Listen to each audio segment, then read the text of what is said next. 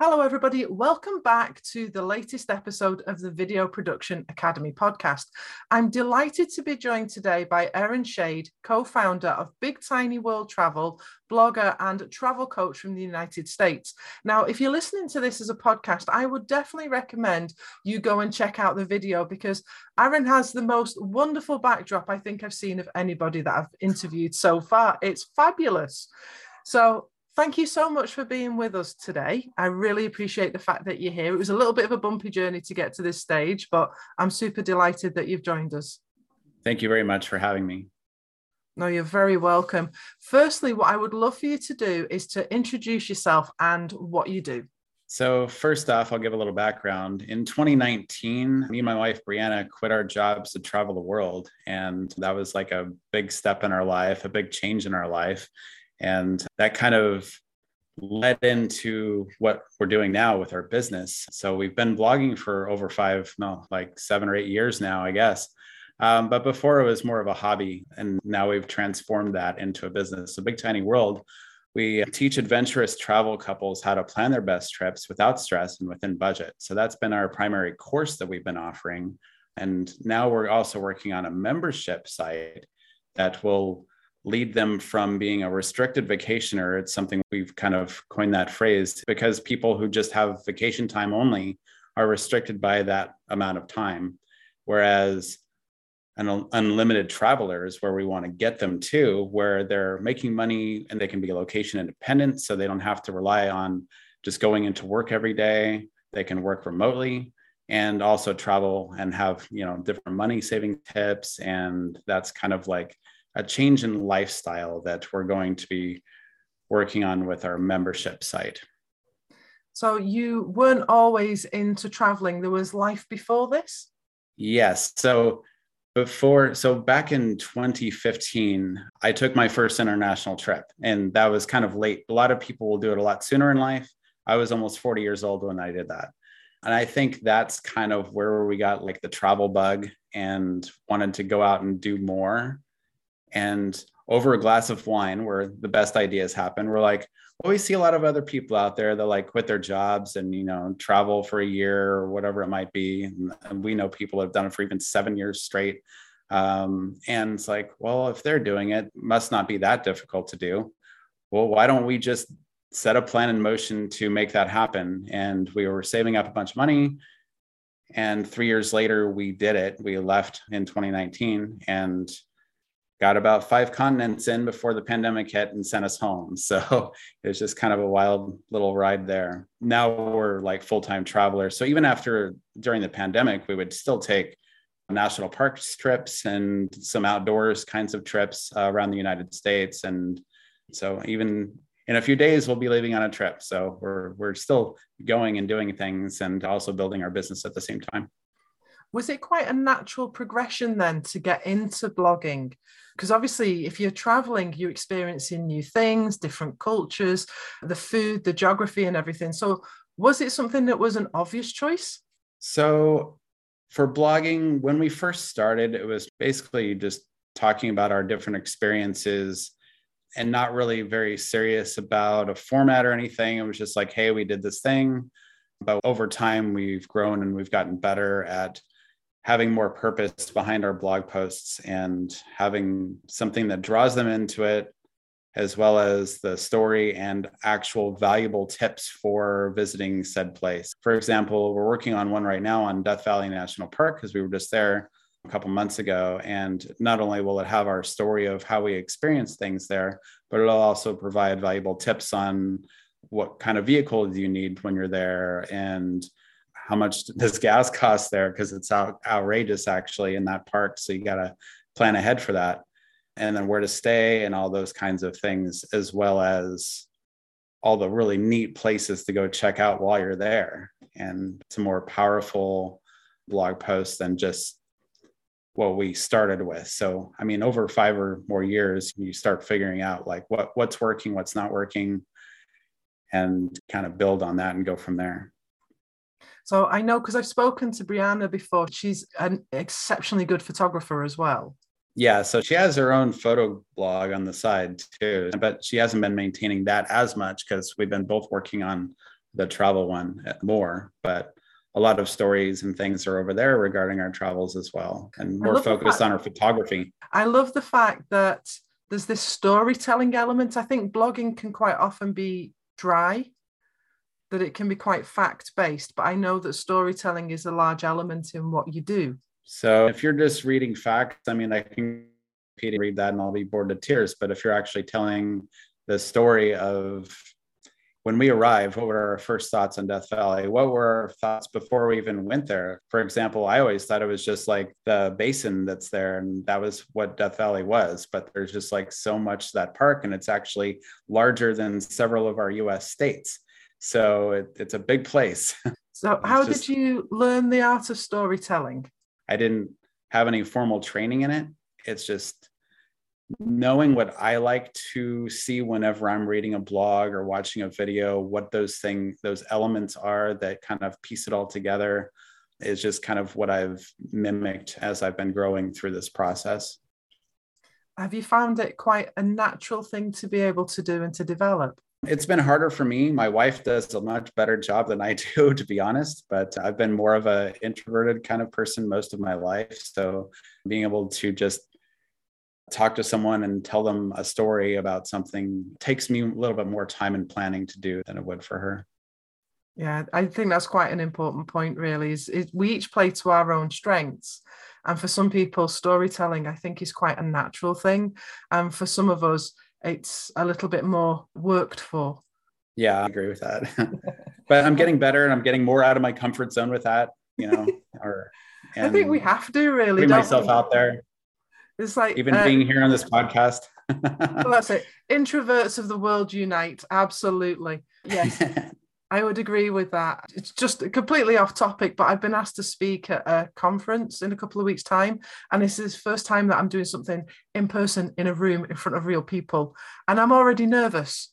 It's like, as an introvert, that's just like all kinds of nope.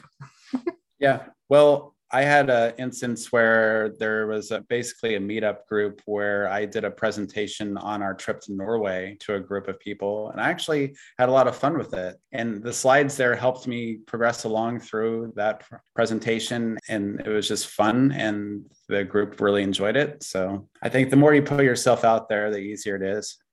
I would definitely agree with that. I think it's that first step outside of your comfort zone that is the biggest. Because you realize once you step out of it the first time, you don't die, you don't stop breathing, the world still carries on going round. We're okay, we can cope with this. It's mad, it is. I think it's only people who are that introverted will actually understand that process, and people that are extroverted won't get it whatsoever. They'll just think that we're slightly peculiar. Yeah. So when did your use of video start? So I've always been interested in video, and actually doing it in a more professional manner hasn't really occurred since the last 5 years, really.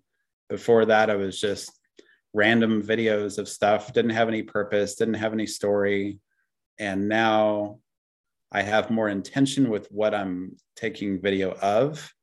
So especially when traveling, even the smaller mundane things are important there because it kind of tells the whole story of a trip, for example. And lately, I've been getting a lot more into narration on videos. So it used to be I just throw a bunch of really cool clips together with some nice transitions and think that was going to do something on YouTube.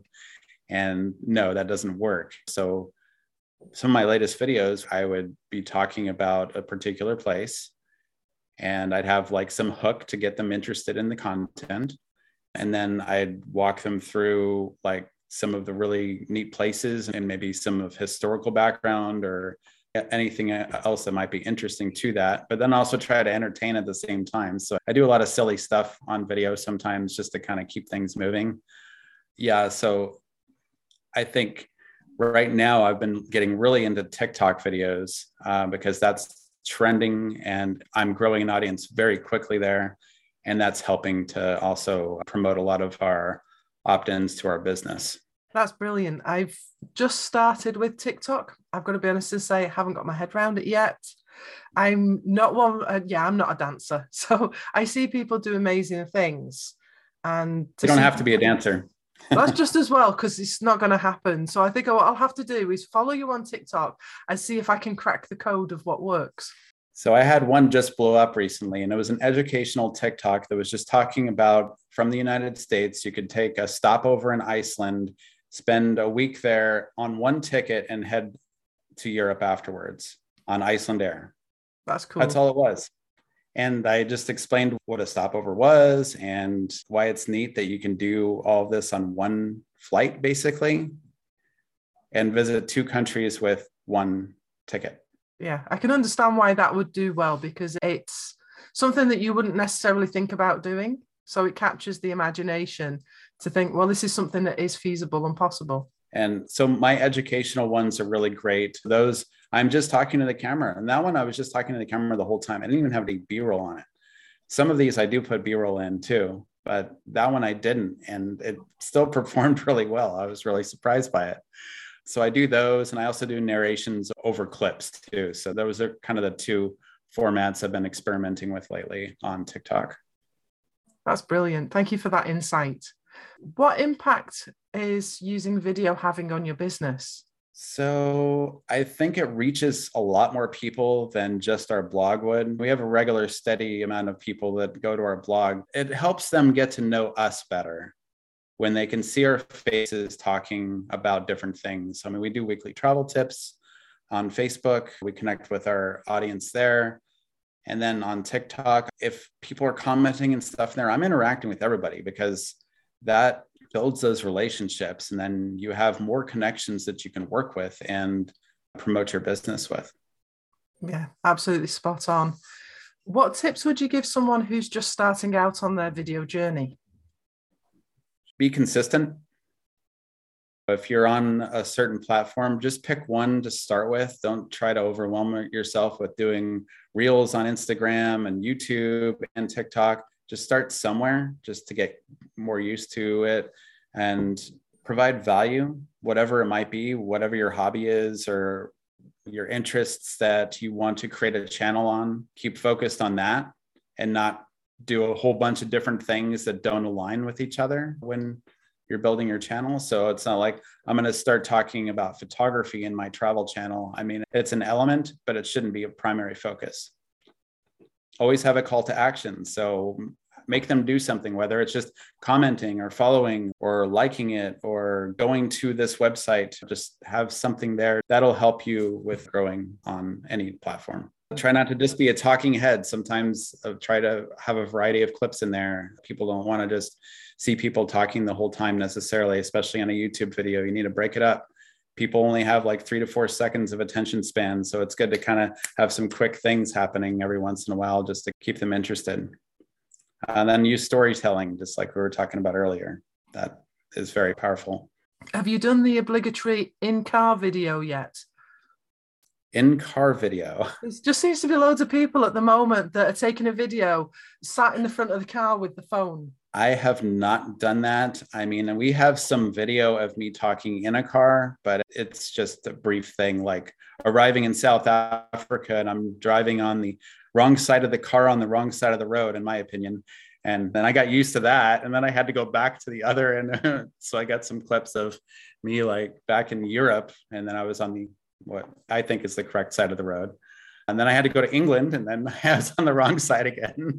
So just stuff like that's kind of fun. But most of the time, anything related to the car, a lot of times I'll mount a GoPro onto the front on the hood of the car to get road clips because those can be really interesting. Inside of the car, I don't do like full videos like that just yet, but I know people that definitely do.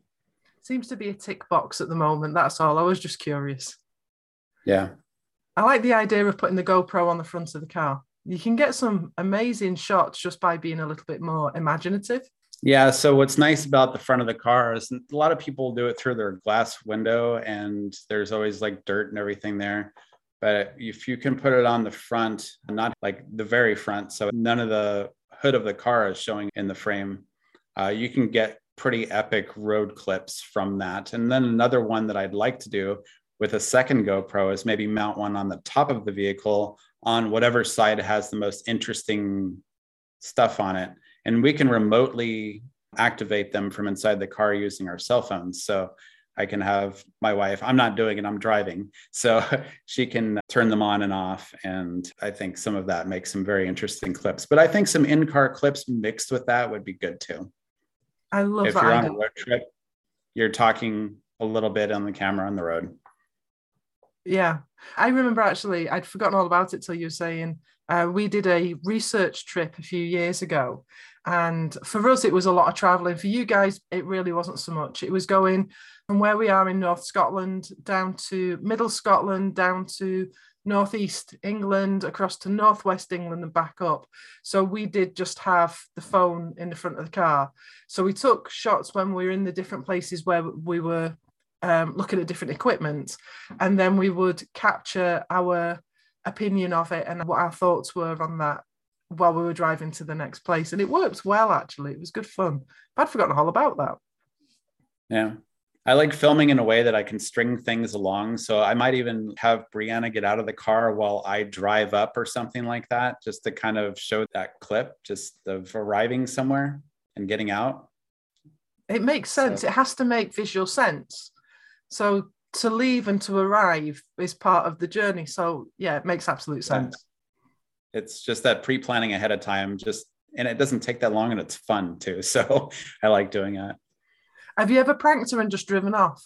Oh, that sounds fun. But no, I haven't done that. Don't tell her I said that. How can people connect with you? They can reach us at bigtinyworld.com. That's our website. We're also on all of the different social platforms. We're on Pinterest, Instagram, all under Big Tiny World. So you can find us on Facebook or Instagram, whatever your platform is. And TikTok right now, since I'm growing a lot, I'm there on Big Tiny World. That's brilliant. Thank you so much for taking the time to have a conversation today. It's been a lot of fun. Thank you. Appreciate it. Thank you for listening to the Video Production Academy podcast, or watching it if you're viewing us on YouTube. I'm Lee Midlane, and I've been your host for this episode. If you'd like more information, resources, or free downloads, head over to the Video Production Academy at www.videoproductionacademy.co.uk. Reach out if you have any questions, queries, or comments, and subscribe to hear more inspiring conversations with business owners just like you who've built their business using video. Until next week, shoot for the moon.